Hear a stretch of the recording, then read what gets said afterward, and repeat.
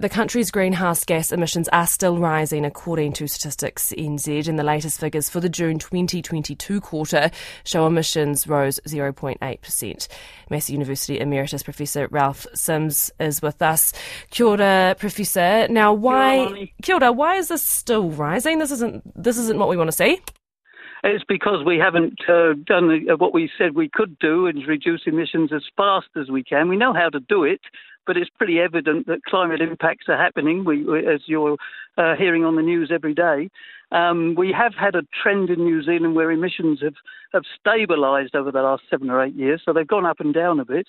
But we do know that they've come down in some areas, like manufacturing, but on the other hand, for transport, they've gone up, but domestic transport's come up. And so that's a good thing, because people are using more electric cars, more cycling, more public transport. So there's some positives there as well. But in order to meet reductions, as for the rest of the world, we just have to reduce them that much faster.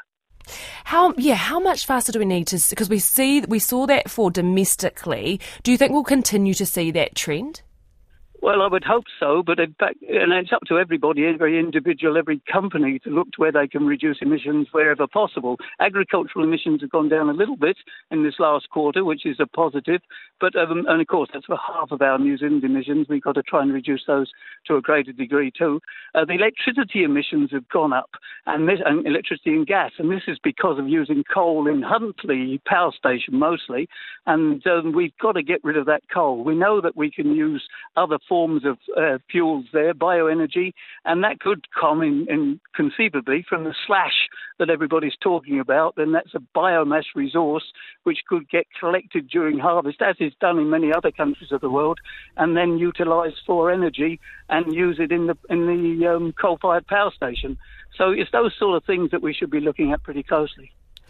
Kia ora for your time today. Apologies, there was a pretty impressive amount of information chucked in there on such a massive topic. That is Massey University Emeritus Professor Ralph Sims.